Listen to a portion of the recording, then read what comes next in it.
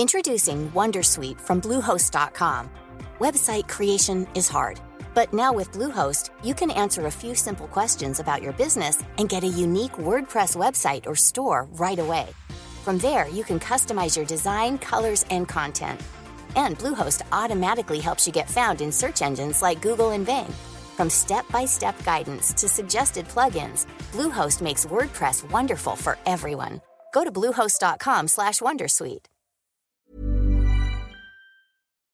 Hej allihopa och varmt välkomna till Embracer som vanligt varje onsdag. Jag som pratar nu heter Elinor Löfgren. Och jag heter Sanja Tigeltia. Och idag så har vi med oss en gäst som heter Lina Thunberg som precis bara för en månad sedan har startat sitt första egna bolag, Annie Here, som är ett pyjamasvarumärke.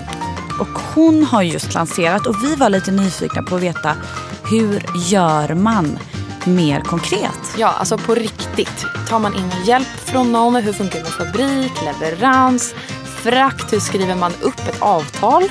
Partnerna emellan. Exakt, tar man ett lån? På riktigt, hur funkar allt? Alla de här detaljerna alltså ingen delar med sig av. Jag vill starta bolag. Ja, de grävde vi ur Lina. Och hon gav så sjukt bra tips. Så i med hörlurarna riktigt långt in i örat nu. Sätt er bekvämt för att nu kör vi. Nu åker vi.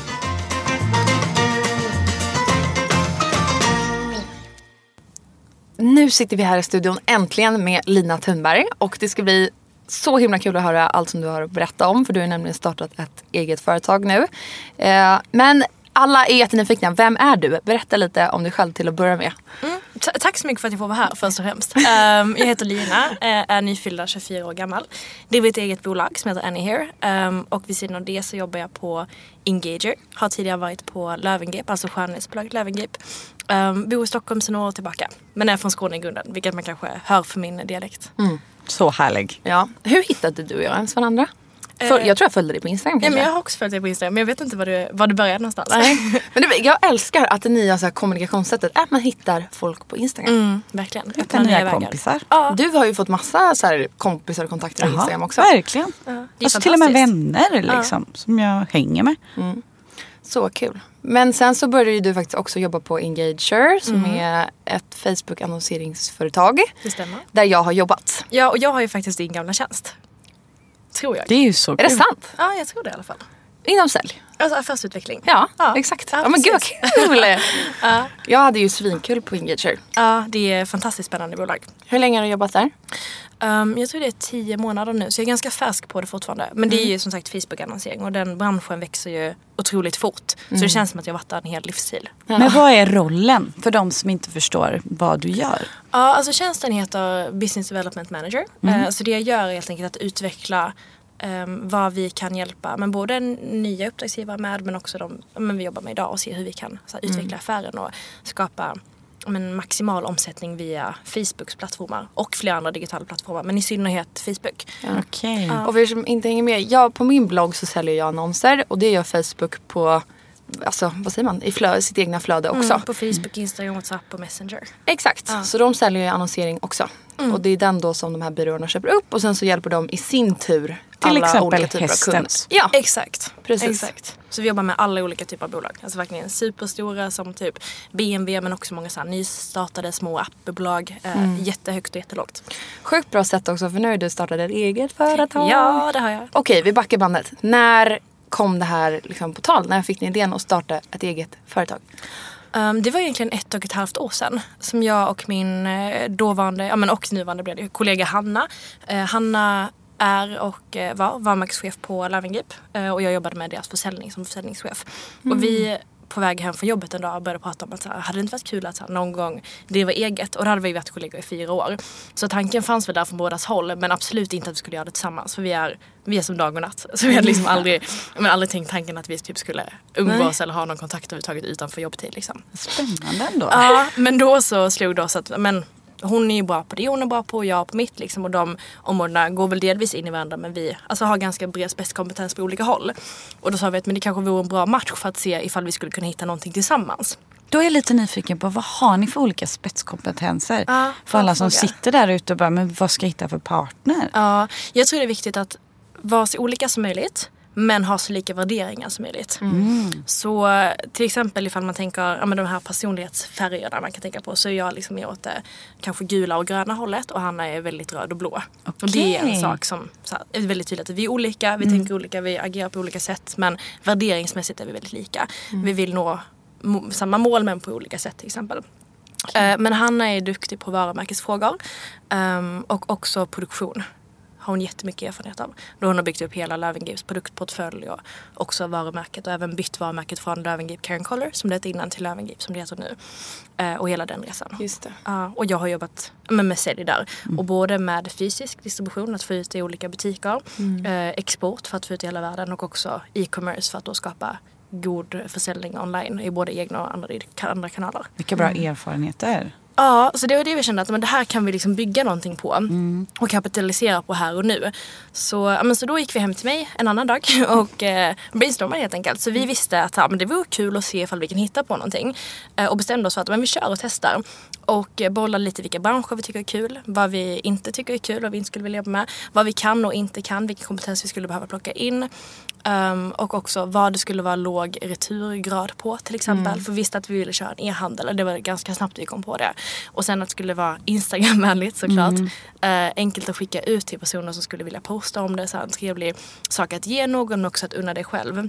Och då landade vi att pyjamasar skulle kunna vara en bra idé. Så då började vi helt enkelt jobba utifrån det. Så det är det ni säljer? Jag tycker att det här är så spännande. För att alla som man pratar med så här, jag hade en idé. Och sen körde vi på den. Jag har aldrig hört någon som bara, nej men vi satte oss ner och så kom vi på någonting ihop. Ja, men alltså, en del av det här var ju också att vi är så himla trötta på många som tänker att jag ska komma på den där idén eller den kommer landa någon gång. Bara som en snilleblixt. Ja, och så här, grattis till alla det händer. Ja. Men för de som inte händer och liksom går spillo om entreprenörskapspotential är det jättetråkigt. För att du liksom inte tar tag i det själv och skapa möjligheten. Så då kände vi bara att vi får bestämma oss för att hitta idén. Och sen är det här vårt startskott. Och fungerar det så är det jättekul, det går bra hittills. Och gör det inte det, då får vi hitta på något annat. För att vi vill driva bolag, det är det vi vet. Gud, vilken skön. Men ni säljer alltså pyjamasar. Berätta exakt. Lite, vad är det för pyjamasar? Ja, nu har vi 3 olika modeller. Börjar väldigt smått och litet. Och det är också för att se ifall ens idén flyger. För ifall ni inte gör det så är vi också beredda på att styra om. Liksom. Så vi har 3 modeller och de har vi gjort för att passa kvinnor som vill ha det lite extra i vardagen. Vi har gjort en persona som köper fredagsbuketten. Det kanske säger lite om vilken typ av person det är. Men alla som vill känna sig fina var de än är. Och också ge sig tiden att vila upp sig och ta hand om sig själv. Så det är de vi riktar oss mot. Och sen så har vi då utvecklat 3 pyjamasar till dem. Ja, men jag har ju faktiskt en sån här pyjamas och jag älskar den. Gud, den är kortärmad och shorts ju. Precis. Men den har jag också. Jag hade ju med min nu till New York. Jag kände mig jättelyxig. Gud, vad härligt. Alltså jag ville bara att någon skulle kunna ta en snygg bild. Men man är så kul när man tar den. Man älskar känslan av när man är nyduschad, ni vet, fixad, piffad, ska gå och lägga sig i rena lakan. Nej men nu, alltså jag vill inte gå och lägga mig om jag inte har på mig det här silkessköna pyjamasen också. För då känns det inte lika lyxigt bara. Men det var så viktigt för oss att det skulle vara skönt och snyggt och var enkelt att tycka om. Så vi gjorde en kort modell då, den som ni båda har. Och sen i samma material fast lång, som är champagnefärgad. Och sen också en för den som skulle kunna tänka sig och kanske till och med ha den utanför hemmet. Som är i ett lite styvare material. Som har ränder på sig men inte så tydliga ränder. Så det är inte så här 100% pyjamas men man kan ändå ha det hemma. Med lite vidare ben. Så det är några olika modeller att välja på. Det kan man ha lite som en outfit då? Ja men precis, jag har flera vänner som har det på jobbet. Wow. Ja, som ett sätt liksom. Men vad kostar liksom en pyjamas hos er då? Men de ligger mellan 700 och 990 kronor. För oss var det jätteviktigt att ligga under 1000-lappen. Men fortfarande göra det så tillgängligt som möjligt. Så utifrån kvaliteten har vi verkligen försökt hitta ett bra prisläge. För att du ska få bra kvalitet till att det är rimligt pris. Och det är ju för ett sätt då.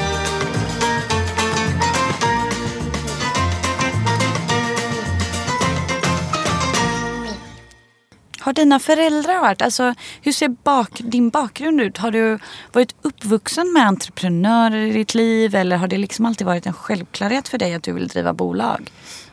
Jag är uppvuxen med entreprenör i familjen, men det har inte varit en självklarhet. Och för att så då har en parallell som min bror som verkligen har så här haft samma lärare, gjort samma saker på fritiden, samma föräldrar obviously och så vidare. Han gör något helt annat. Han pluggar liksom historia och vill absolut inte göra något annat än att studera någonsin. Så att, jag tror jag varit påverkad av det, men inte så mycket för då hade ju han också varit det. Men pappa har alltid drivit olika typer av bolag. Alltid från med mindre bolag till att han har börsnoterat bolag. I olika format och investerat och sådär. Och mamma är lärare i ung företagsamhet på gymnasiet. Ja, så jag har liksom alltid varit på de här mässorna och kollat på nya innovationer från elever. Vad på gymnasiet. Ja, så att på ett sätt så är jag absolut uppvuxen med det. Men jag tror inte jag har varit så himla influerad ändå. För de har verkligen låtit oss göra vad vi vill. Men jag har ju dragits mot det här hållet, så det är klart att de har stöttat mig. Men om man tänker med kapital och kunskap och allt sånt där. Kapital har vi verkligen ordnat på egen hand. Och det är jätteviktigt för oss att det är vi som... vi står för allting själva. Men därmed så frågar jag såklart om råd ibland. Det är klart. Men har ni tagit in investerare eller hur har ni tänkt kring hela budgetbiten? För det är ju faktiskt en väldigt stor grej som jag tror att många avstår från att starta eget för att de inte vet hur de ska lösa det ekonomiskt. Ja, och det är ju en djungel. Och det är ju klurigt att veta hur man ska tänka och tycka, hur mycket pengar ska man ha. Bara en sån sak, det är jättesvårt att veta var man ska börja, vad saker kostar. Alltså vi gjorde en budget i början. Alltså den är ju värdelös idag. För att allting förändras i efterhand. Men vi valde att vi körde helt själva för att kunna ha full beslutsrätt. Så vi har en advisory board med folk vi frågar om råd, men vi har inga investerare.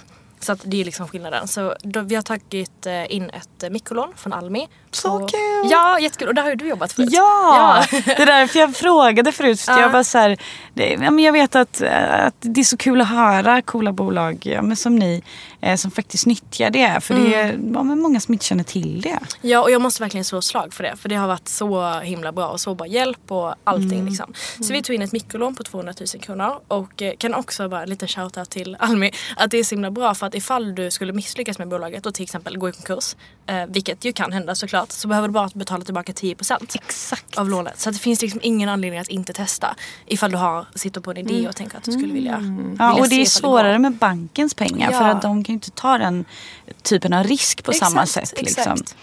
Ja, men så vi tog det lånet därifrån och sen satte vi in ungefär lika mycket själva också. Precis. Wow, alltså så grymma ju. Men hade ni så här sparat ihop länge då? Hur funkar det? För då hade ju du ditt jobb. Jobbade du på Löwengrip då när ni... Ja, alltså när vi bestämde oss för att testa på det, eller när vi fortfarande var i startgrupperna, så och sen började jag jobba på Engager och då så kollade jag såklart med dem ifall det var okej att göra det här vid sidan av innan vi faktiskt körde på riktigt. Snyggt.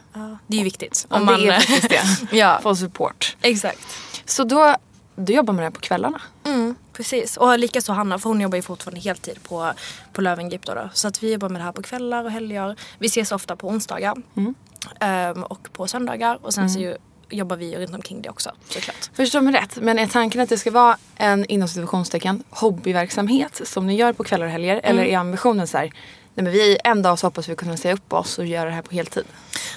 Jag tänker att vi får se var det landar. Jag gillar inte att bestämma för mycket med mitt liv. Jag tänker att jag kör och sen ser jag var det landar någonstans. Och blir det så bra att vi kan det på heltid, jättekul. Eller att vi kanske kan anställa folk, men att vi liksom jobbar vidare på vårt håll, så det är kul. Jag känner fortfarande att jag får ut så mycket av där jag är idag att jag inte vill säga upp mig. Men det kan hända att det kommer till en dag där man känner att det här går så bra och nu har jag liksom lärt mig vad jag kan, jag har gett vad jag kan. Det skulle kunna vara ett alternativ att göra det här på heltid. Och det hade varit jättespännande, men det får vi se när vi kommer dit. Och herregud vad befriande att höra. Ja, det är klokt. Det är väldigt klokt. För att liksom sätta de här ambitionerna eller liksom världens högsta, det är också stress. Ja, alltså jag var verkligen ett målfreak tidigare. Och hade så här extremt mycket mållistor, men typ på så här 90-gritty nivå för varje timme. Och det fungerar ju inte i längden. Så att när det liksom kom till en nivå att jag kände att det här var för mycket, så släppte jag det helt. Och nu gör jag bara det jag känner är bra för stunden. Så får vi se vad det landar. Men när ni kom på det här, ni själva trodde ju såklart på det här jättemycket. Vilka berättade ni för, stöttade de er direkt? För det tror jag också så här, det är väldigt viktigt att gå till rätt personer för att få den här supporten som man vill ha och behöver. Men jag tror tyvärr inte att många går till rätt personer, utan man går till någon som är väldigt skeptisk och typ sänker den. Och så blir man notaggad och så blir det inget av den här affärsidén. Ja, det händer säkert jättemånga. Nej, men vi pratade, det som var det svåra med det här var att vi kunde ju inte heller prata med för många om det här. För att vi jobbade ju på samma jobb och det var ingen som visste om det. Och det var liksom en balansgång i, ska vi köra eller ska vi inte köra? Kommer det vara okej för mitt nya jobb eller inte? Eftersom att jag då visste att jag skulle börja jobba där. Och det var många liksom delar runt omkring det. Kommer vi ens få lånet? Vill vi köra eller vill vi inte köra? Så vi bollade faktiskt inte det med jättemånga. Utan det var typ bara föräldrar, någon kompis som bodde långt iväg som inte skulle kunna åka och se.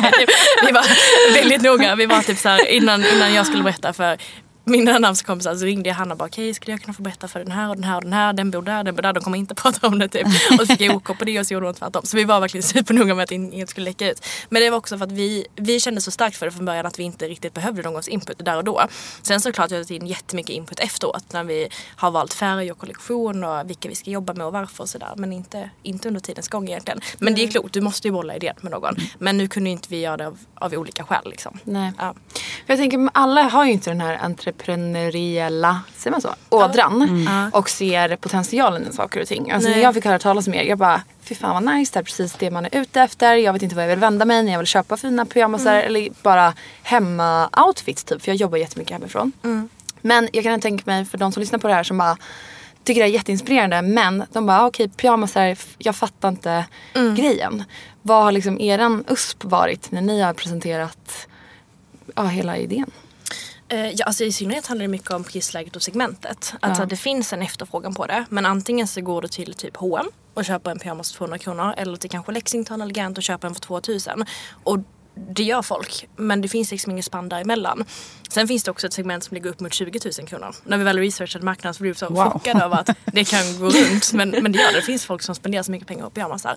Och då kände vi att vi måste ju kunna ge samma känsla till de som vill spendera lite mindre pengar. Men fortfarande vara fina hemma och ta hand om sig själva.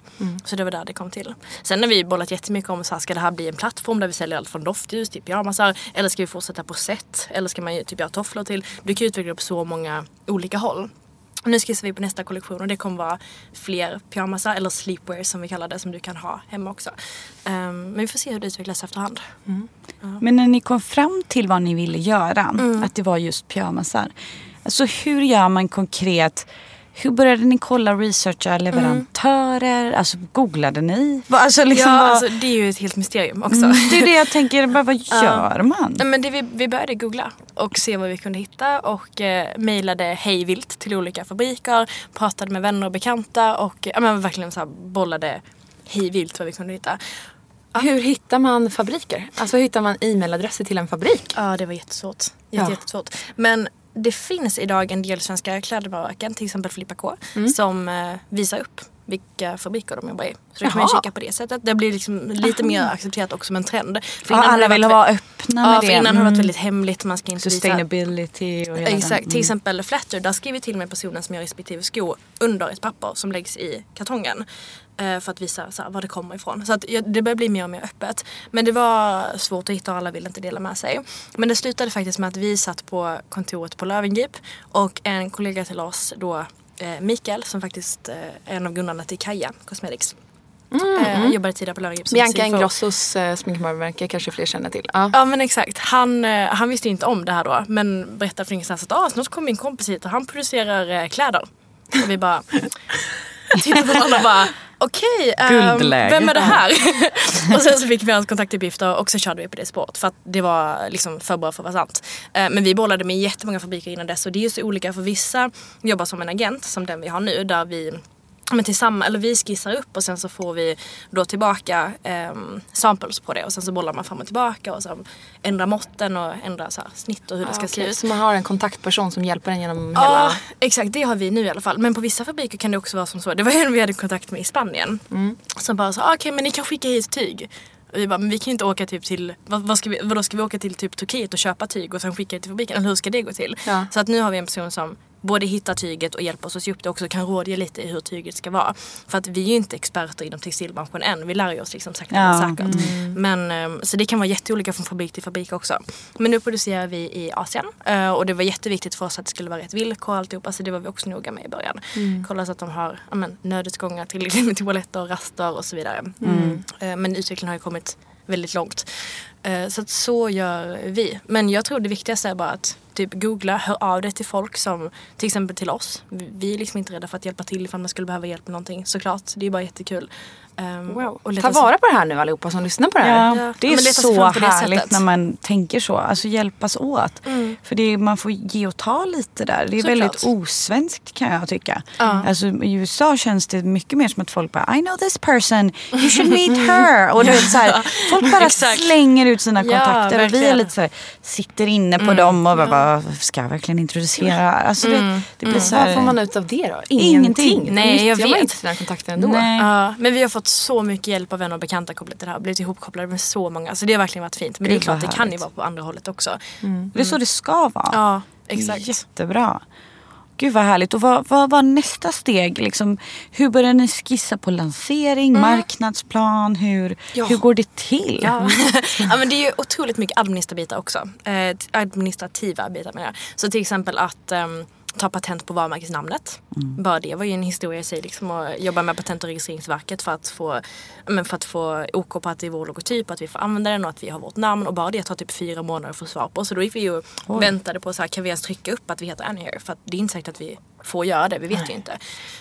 Och sen så utvecklade och det måste man göra, förlåt för jag avbryter, men det måste man göra inte bara i Sverige, utan då betalar man för patent. Hur funkar allt liksom? Ja, och där finns det väldigt många olika modeller att jobba med också. Men vi tog, eller du kan jobba både med att du skyddar det i Sverige bara eller i hela Europa. Eller jag tror det är antingen flera världsdelar eller hela världen. Och det är lite olika prispaket. Okej. Som kan skilja en del. Men så då gjorde vi det och tog patent på det. Men innan det så hade vi en workshop med vår byrå. För då hade vi bestämt oss för att jobba med en byrå som heter Good Luck Have Fun. Som är jätteduktiga. Och de hjälpte oss att utveckla varumärket. Så då hade vi en workshop där vi tog fram persona. Vi tog fram namnet tillsammans. Typ hur liksom ska ett Instagram-flöde se ut? Vilka element ska vi jobba med? Varför är det viktigt? Och sen så därefter hjälpte de oss att utveckla en grafisk profil. De tog fram 3 olika spår på grafisk profil och logotyp. Men vi liksom blev helt kära i en direkt och det var den vi körde vidare på. Så de har varit jättestor hjälp. Och de har också hjälpt till att art directa vår fotografering. Som för övrigt fotades helt analogt. Det kan vara kul att veta. Så det är inga retuscherade bilder. Vi har liksom inte gjort någonting. Älskar. Det är väl på tiden. Så nytänkande. Ja. Eller så det är så det ska vara. Men det är verkligen inte självklart. Nej men precis, vi kände att det var viktigt att kunna bidra till vår del av liksom. Exakt. Den typen av. Och folk är väl lite mätta på det perfekta och retuscherade. Det känns det som att det kommer mer och mer analogt. Jag tror det. Det är helt rätt på det där. Det var bra, kul att höra. Men måste man då ta patent på sitt varumärke? Alltså det är dumt att inte göra det. För att det kan ju bli följder på det. Så vet jag inte exakt vilka följder det kan bli. Men vi ville bara informera väldigt tydligt av en kompis som det var så att ha patent på det här. Han hjälpte oss väldigt mycket med så här, glöm inte att göra det här. Registrera men bara domänen på hemsida. Men är också tvungen att registrera. Så att du äger den och så vidare. Så det är många små administrativa saker. Men då i alla fall så parallellt med det här så, och det här var någon gång i augusti som vi gjorde allt det här. Och parallellt med det så utvecklade vi också vår kollektion. Och sen så la vi en order på det. Och det tog ungefär 3 månader att få in den ordern. En hel stor kollektion då? Eller ett plagg som var liksom test? Nej, utan då gjorde vi 3 plagg. Och sen så testade vi dem i flera olika färger. Okay. Och bestämde oss för att köra med en färg på respektive plagg. Och det var också jättesvårt att se. För att du ville ha en enhetlig kollektion. Men respektive pyjamas ska ju tilltala olika personer. För du får ju inte mätta en person. Nej. Och du ska också göra det enkelt så att du går in och ser typ så här, den här är spännande men jag vill ha den här. Och inte att så här, vilken ska jag välja och då inte köpa något alls. Så det är mycket psykologiskt bakom så här, vilka färger ska man välja. Någon färg ska sticka ut lite, då tog vi den roströda. Och sen så, det kommer alltid finnas någon som vill ha en vit pyjamas, då tog vi det. Och sen så tänkte vi champagnefärgat för den som typ, vill ha något lite som ser lyxigare ut till exempel. Så att mycket psykologi bakom det också. Och du har så rätt, det tilltalar verkligen olika. Man känner igen sig, man bara, vilken är jag? Exakt, alltså, jag också tänkte på det. Eller hur? Ja men exakt, och så jobbar ju jättemånga modevarumärken med att ha men till exempel om du skulle sälja scarfsar, kanske ha en lila scarf med orange inslag. Men du beställer inte så många av den utan du har bara den för att skapa en effekt eller för att du ska se den. Och så kommer du in på hemsidan och sen så kollar du på scarfen som är närmst och känner det här är mer jag för den är lite mer mild. Och då har du liksom fått in dem på hemsidan och fått den att köpa också för du gör ett enkelt val. Det är kanske väldigt få som köper den lila och orangea men det är det som gör att du går in från början. Man ser det liksom. Exakt, så viktigt att tänka på det sättet. Bra tips. Ja. Men okej, så då beställde ni de här 3 eller beställde ni de här 3 i respektive färger och sen jättemånga, typ 100 stycken, eller hur? Nej, och då fanns det liksom ett minimum, en minimumkvantitet på 600 styck. För alltså respektive. Men där förhandlade vi ner det ganska ordentligt. Så gott vi bara kunde. Så att tänk alltid att det går att förhandla överallt. Vi liksom bad dem alltså tuffa villkor tillbaka och de mötte oss på det. Så då kunde vi lägga vår första order. Och så gjorde vi det. Och sen så fortsatte vi utveckla hemsidan parallellt. Men alltså allting har ju verkligen skett parallellt. Och sen också marknadsplan såklart. Vilket sätt ska vi nå ut på och varför och hur ska vi jobba. Och också hela tiden med en väldigt begränsad ekonomi. För att vi har ju bara vissa antal pengar, alltså kronor att förhålla oss till. Och vi vill inte heller lägga in hur mycket som helst innan vi vet att det ska bli någonting av det. Och nu ser vi tack och lov att det har lönat sig att göra effekt. Men det vet man aldrig innan. Så att lägga inte in för mycket heller. Utan att veta att det faktiskt ger någon effekt. Men så vi har valt att jobba med influencer delvis. Och sen också Facebook-marketing såklart. Ja men precis. För det måste alla e-handlare göra. Du bara, nej det där funkar inte, vi har inte det. Nej. Ja men så det jobbar vi också med. Och sen såklart också lite pressbearbetning och sådär. Av olika slag.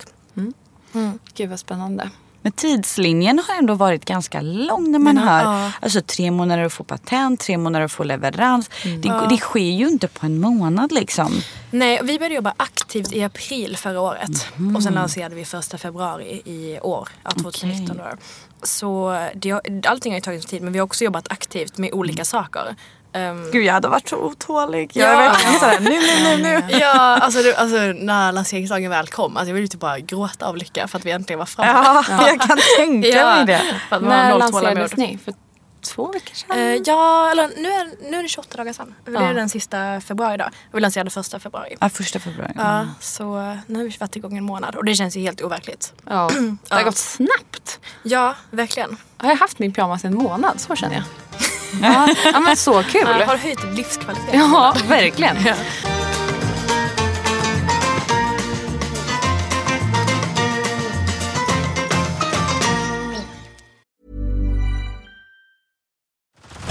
Head over to Hulu this March, where our new shows and movies will keep you streaming all month long. Catch the award-winning movie Poor Things, starring Emma Stone, Mark Ruffalo, and Willem Dafoe.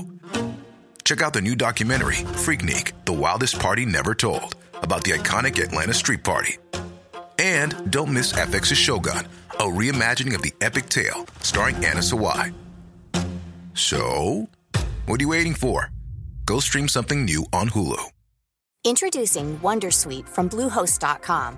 Website creation is hard, but now with Bluehost, you can answer a few simple questions about your business and get a unique WordPress website or store right away. From there, you can customize your design, colors, and content.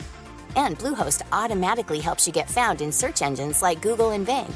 From step-by-step guidance to suggested plugins, Bluehost makes WordPress wonderful for everyone. Go to bluehost.com/wondersuite.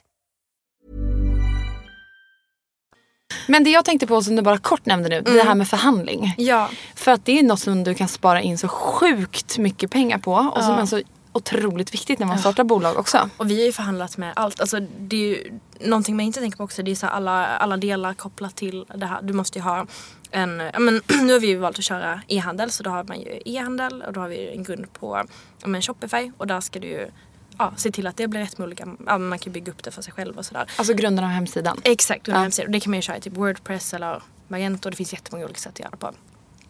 Och sen så ska du ha ett lager till det, och du ska ha olika affärssystem. Vi har till exempel Fortnox för ekonomi, och sen så olika affärssystem som kopplar information mellan. Så ska du ha en betalningslösning. Alltså var inte rädd för att förhandla. Nej, var inte det. Och för någon som sitter där ute och bara, Fortnox, WordPress, vad pratar hon om? Vänta, ska jag kunna allt det här patent? Men då kan jag säga så här, att vi ringde vår redovisningsbyrå och sa, hej, behöver vi ett affärssystem? För det var någon som sa att man borde ha det, och han bara, ja, det borde det. Och likaså typ så här någon vecka innan lanseringen, han bara, har ni tänkt på det här? Och jag bara, vad menar du? Han bara, okej. Han bara, du ringer och ordnar det här på en gång, för att annars kommer inte ni kunna lansera typ. Ja, saker löser sig, det är ingen fara. Nej men då tog du det med er redovisningsbyrå? Ja, men exakt. Okej. Jag tänker, kan man ta sånt med Almi? Ja, eller får man sån rådgivning där? Ja, de är ju jätteduktiga på rådgivning. I alla fall min erfarenhet och mina kollegor. Ja, verkligen. De har jag pratat med också. Superduktiga och liksom hjälpa att koppla ihop. De vill ju att du ska lyckas liksom. Ja, de vill ju inte att pengarna ska gå liksom, att det ska gå i konkurs. Nej. Så det är ju det som är så härligt. Men det är ju världens bästa support. Jag mejlar fortfarande med vår kontakt Inger lite då och bara, hej Inger, har vi sålt så här många, hoppas allt är bra med dig. Och hon bara, kul, kör på, se till ifall du behöver hjälp med någonting. De är så duktiga och supportar med allt. Ja, vad kul. Och de blir ju verkligen genuint glada. Jag har ju suttit på den andra sidan då och liksom bara hejat på alla entreprenörer och bara, nu går det bra för de här. Till 10-fikat och liksom skålat med kaffet. Nej, men det är verkligen så. Så det, Det är väldigt roligt. Men alltså hur gjorde ni med själva lanseringen? Det här är ju spännande. Liksom. Vad planerar man inför? Hur gör man? Hur långt inskickar? Liksom, vilka influencers? Allt liksom, detaljer. Oj. Ja. Men dels så skickade vi ut pressutskick inför det. För att informera om att det händer till olika medier och sådär. Och sen så skickade vi också ut till väl utvalda influencers som vi tycker om och som vi också skulle kunna tänka oss förknippa sig med varumärket. Vi har också en sida med artiklar på hemsidan där vi matar på med content och intervjuer med olika personer. För att det också ska bli någonting att gå på så du inte bara känner att det är rakt på sälj utan det finns liksom ett mervärde i det. Och sen så körde vi också live vår annonsering såklart, vår digitala annonsering. Och pushade ut i alla kanaler vi kunde tänka oss. Och sen satt vi och räknade orders resten av dagen. Ja, jag kan tänka mig att tittade liksom. Alltså ni måste varit så nervösa. Ja, men fruktansvärt. Och det värsta, det här vet typ ingen om. Men alltså kassasystemet havererade 1 minut innan vi skulle lansera. Och vi visste att det var folk som skulle pusha in trafik. Och vi bara, det här är inte sant. Alltså det får inte hända. Det funkar inte. Nej, det bara alla av. Man kunde inte betala. Nej, man kunde inte betala. Och vi bara ville ju gråta och kände det här är ju det värsta som kan hända. Men sen löste det sig. Vi klickade på massa knappar backend och sen så ordnade det sig. Men det hände. Sånt är så typiskt. Ja, och sen löste sig allting och så var vi glada. Men gud vad kul. Och har ni haft liksom något event? Går ni i de tankarna? Nej, vi har inte haft det än. Och det är också det är en budgetfråga såklart. Men sen så känner vi att det är så himla mycket event överallt. Och vi vill sticka ut och då kanske inte det är rätt sätt att göra det på. Det kanske finns andra sätt. Man kanske kan göra ett otroligt fint utskick av något slag. Eller jag vet inte. Jag tror det finns andra sätt att jobba på. Men har man pengar till event, gör det. Men det behöver inte vara rätt väg. Och jag tror, vi kommer inte göra det just nu i alla fall. Nej. Men har ni, från att ni satt där och bara, vi vill starta sleepwear-varumärket, tänkte ni då så här steg för steg? Alltså nu gör vi det, sen gör vi det. Eller var det mer så här, vi vill nå ända dit bort, så nu ska vi göra allt på en och samma gång? Hur funkar liksom den processen i att faktiskt komma igång på riktigt? För det tror jag också, jag hade ju bara så här, nu har jag startat det här. Sen hade jag fått panik. För jag hade tänkt så här, 10 steg för långt hela tiden. Fast det inte ens har hänt. Jag har inte ens börjat. Men jag är liksom livrädd och stressad. Och både Hanna och jag är supervisionärer. Ni är det? Ja, alltså verkligen. Så att vi är doers också som tur är. Men kan lätt liksom flumma iväg och bara, det här måste vi göra och det här och det här och det här. Och sen har det gått några timmar och vi bara, vi har inte jobbat någonting idag. Och vi bara, okej, nu får vi boka in ett möte till. Men så i början var det verkligen viktigt att vi avsatte tid för att få vara visionärer och bara prata och drömma. Men sen så var det också så här, okej, men för att ta oss dit måste vi göra det här idag.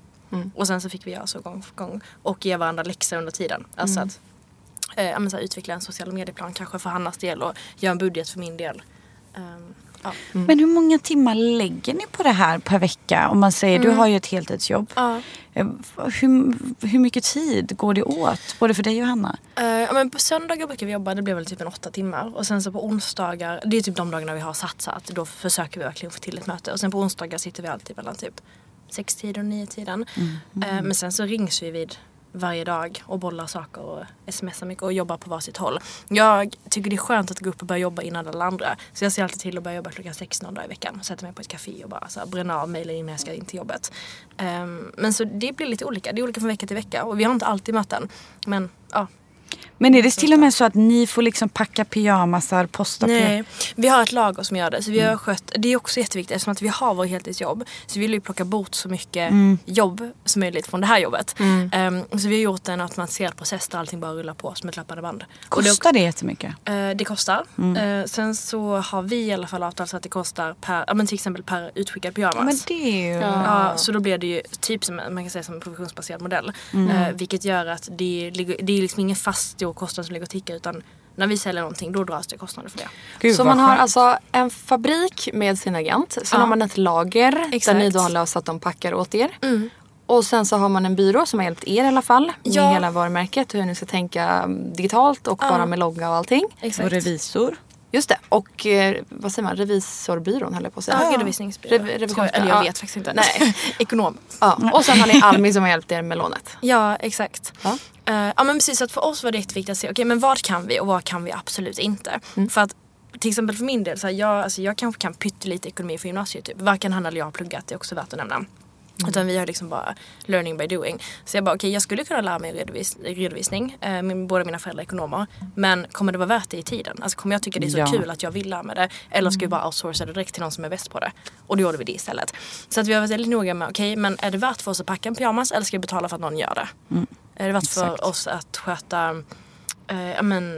Sen får man ju räkna på det. Exakt. Ryms det i budgeten? För det tror jag att många tänker så här: shit, allt det där låter så dyrt. Men det är ju en förhandlingsfråga. Och det är som du säger, om ni packar per beställd order, då har ni pengar in. Sen en del av kakan går till det. Alltså det är så bra liksom att du förklarar det i detalj. Ja. För annars blir man så rädd att det är så dyrt. Ja, precis. Och det är klart att det blir, alltså det drar ju jättelätt iväg. Så därför är det också viktigt att vara ekonomiskt, vända på varenda krona, se hur mycket du kan pruta på olika saker och använda dig av kontakter. Se liksom känner du någon som kan ekonomi? Fråga den personen hur du skulle jobba med och så vidare. Nej, det är så jag blir så inspirerad. Ja, jag vill bara hem och starta. Ja, eller hur? Men okej, en superviktig fråga då. För nu har du startat här ihop med Hanna. Hur funkar det mellan er två? På riktigt. För ni är ju då väldigt olika varandra. Hur funkar det? Alltså tjafsar man eller sätter man sig ner från början och bara... Jag vet inte, så här skriver funkar ett jag. kompisavtal. Hur gör man? Ja, alltså vi har ju aldrig bråkat någon gång. Jag tror en viktig faktor mellan oss två, just eftersom att vi är så olika som vi är, det är att vi lär känna varandra genom att jobba tillsammans. Det är där vår grund ligger. Sen så var vi med i en intervju häromdagen där de frågade så här, hur vi är som kompisar. Och då tittade vi på varandra och bara, nu är vi faktiskt kompisar också. Så att det är liksom ganska nyligen som vi känner att vi har den relationen också. Och inte bara det här kravställande professionella. Men när du jobbar så tajt så kommer det ju med. Så att Hanna är ju absolut en av mina närmsta vänner. Jag pratar ju med henne ofta mer än vad jag pratar med mina närmsta kompisar eller min familj liksom. Men så blir det ju. Och det är jätteviktigt att kunna ha en relation när du ska bygga upp någonting tillsammans. Men en viktig aspekt tror jag att vi vet exakt vad vi tycker innan och utan, båda två. Vi känner verkligen varandra innan och utan, både till personlighet och åsikter och vilja och alltihopa. Och sen så har vi också fått bygga det på en professionell grund, vilket gör att vi kan vara kompisar nu utan att det är några konstigheter. Ett tips är kanske då att hitta någon man har jobbat med på något sätt. Ja, jag tror eller det. Testat att driva något projekt eller liksom bara så man ser hur man funkar. Jag tror det är jättebra också i början innan vi väl satte igång, för det gick ju ungefär 3 månader när vi gick och bara tänkte på idén faktiskt, som vi bara brainstormade, tog lite promenader här och där och tänkte, ska man göra så här, skulle man kunna tweaka det så här. Ett tag funderade vi på att göra allergivänliga pyjamas. Alltså vi har verkligen varit högt och lågt och vridit vänt på affärsidén innan vi verkligen sa okej, men nu har vi hittat rätt, nu kör vi. Och då så, det tror jag är jättevärt att avsätta tid för att lära känna varandra och bolla. Men som sagt, nu har jag tjatat om värderingar jättemycket, men jag tror det är jätteviktigt att man har lika värderingar.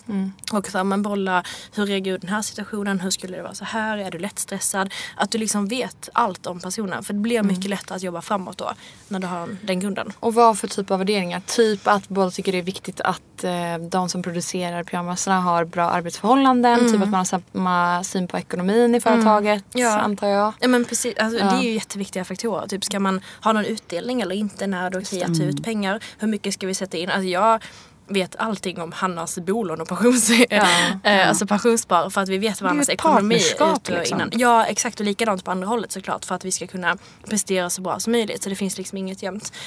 Och där är vi också väldigt lika, alltså ekonomiska, hur vi tänker där, både privat och kopplat till jobb, hur vi vill ha det med anställda.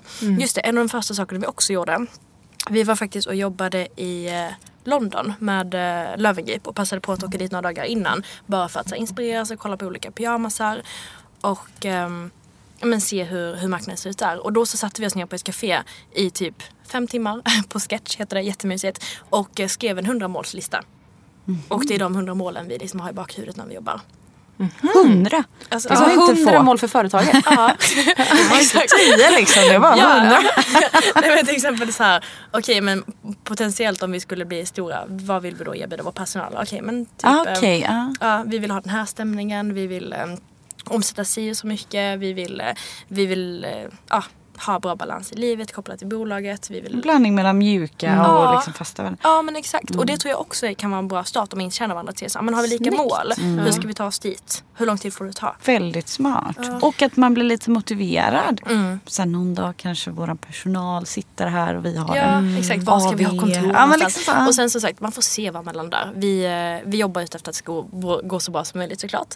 Och jag hoppas att det gör det också. Men så när man sitter där och sen så bara, nu kör vi.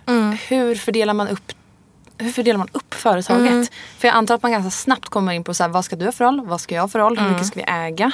Alltså det är väldigt känsliga grejer ändå. Verkligen. Så här, vem av oss typ skulle bli vd? Alltså det kan ju vara känsligt. Hur har ni gjort där? Varken han eller jag har någon prestige i någonting. Nej. Och det tror jag också är liksom en bra faktor. Men där har vi bara delat upp det på att jag kör alltså det ekonomiska, e-commerce med hårda siffror. Har koll på det, så systemet bakom allting som nu när jag säger det låter sjukt tråkigt. Det är kul, jag lovar. Man tänker bara väldigt olika. Och sen så Hanna är mer varumärke, mjuka värden och såklart all produktion och liknande också. Så där har vi väldigt tydlig uppdelning. Men sen är det såklart det är många delar som vi har behövt outsourca för att vi inte kan det. Och då är vi väldigt tydliga också med att jag vill inte göra det här, jag kan inte göra det här. Vi måste ta in oss som gör det. Och vi har till exempel en praktikant nu som hjälper oss att jobba med artiklar. För att han har ju artiklar, det måste vi ha, det är jättekul. Men praktikanten som hörde av sig och frågade ifall hon fick göra det är mycket bättre på det än oss. Så det är klart att hon ska göra det istället. Ja. Okej, nice. Så men det var ganska enkelt på det sättet. Och gällande titlar så har vi liksom våra co-founder. Ja. Men sen, alltså procentuellt har man så här, måste en ha 51% och den andra 49%? Man kan inte ha 50 var? Jo, vi har 50 var. Man kan ha det? Ja, det kan man. Ja, men gud vad bra. Det här till exempel hade jag suttit och grumlat på. Om du och jag ska starta något, Sanja. Vem ska ha den där 1%? Nej då, du får inte 1%. Nej, och sen så viktigt också såklart att skriva avtal mellan sig. Ja. Och det var det första vi gjorde också. Bra. Även ifall det var, då skrev vi det bara på ett anteckningsblock som jag hade hemma i någon låda som vi hittade. Men då skrev vi så här, vi delar 50%, bla bla, vi jobbar lika mycket och så. Det som vi har som villkor mellan oss. Och det har aldrig varit något problem med någonting. Tar man in en jurist? Det har vi gjort på senare tid. Ja. Okej, bra. För det är ju bra också i bakhuvudet kanske. Ja, verkligen. Ja, avtal är alltid viktiga. Liksom. Ja, och det behövs ju för att man litar på varandra så mycket att du vågar skriva ett avtal. Så alltså gör det bara. Det är onödigt att inte ha ett avtal. Hanna och jag litar på henne till 100%. Men det är alltid bra ifall det skulle hända någonting. Man vet inte. Ja. Precis som med samavtal eller vad som helst. Men exakt. Det är bara, gör det bara fast det är tråkigt. Men om vi får runda av och avsluta med ett tips till alla de som sitter här där ute nu och funderar liksom på är sugna på att starta någonting. Vad skulle du vilja säga till dem? Ja, att bara våga testa. Det kanske låter väldigt banalt och enkelt. Men jag tror att testa idén, prata med folk om den, se vad folk tycker och tänker. Och gör en plan för hur det skulle kunna se ut. Kika på vad skulle du kunna få för marginal på det. Vad skulle du kunna komma ut i vilka kanaler. Hur skulle det vara att marknadsföra det. Vilken är målgruppen? Är det rimligt liksom? Finns det plats för produkten på marknaden? Och sen börja researcha fabriker. Alltså bara kom till sak tror jag är det viktigaste. Att bara börja göra det. Ja, börja göra det. Och avsätt tid för det. Det är också lätt att bara skjuta på det och tänka ja men det där kommer någon gång och det blir när det blir liksom. Men att man avsätter typ men nu har jag 2 timmar idag för att researcha fabriker. Eller 2 timmar idag för att göra en social medieplan till exempel. Man bokar in det i kalendern. Ja, och bara testa sig fram. Gud vad bra tips. Jag tror många också bara som en avslutande grej är rädda för att starta något. För de bara, nej men det här är inte helt 100% unikt. Det här finns redan. Kanske inte något som jag vet om men det finns ju säkert redan. Eller att man vet ett företag som redan har det. Men då känner jag bara så här. Men om man är bäst på att marknadsföra sig så folk vet vart de ska vända sig när de är ute efter den här produkten eller tjänsten, då kommer ju du dra in kunderna ändå. Man behöver inte komma på någon så här superunik idé som aldrig någonsin har funnits innan. Wellington är ett sånt exempel. Hur många klockor finns det inte? Precis. Och han gjorde det genialiskt. Ja, för nu när man köper en budgetklocka köper man en Wellington. Alltså, men det är som du säger, du behöver inte vara först så länge du är bäst. Precis. Ja. Dagens tips. Ja, exakt. Yes. Tack så jättemycket för att du ville komma idag. Tack för att du fick Vi komma. är så inspirerade på att starta bolag. Jag hoppas ni där ute är det också. Ja. Och vill man höra mer om Lina så kan man lyssna på Loungepodden där du var med och gästade. För det var ett grymt bra avsnitt. Så kul, tack.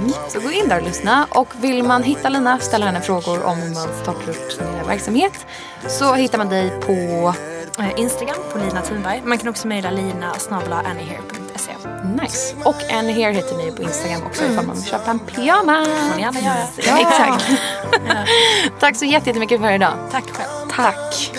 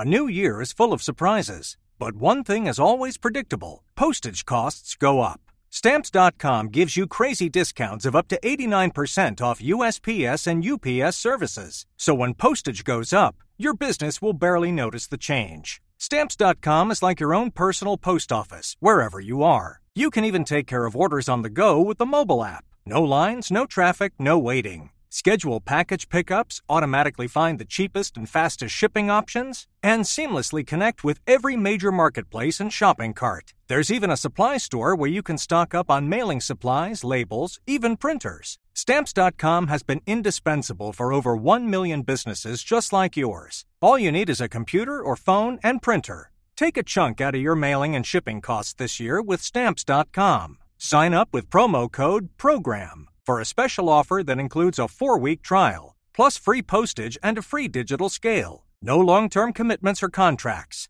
That's Stamps.com code PROGRAM.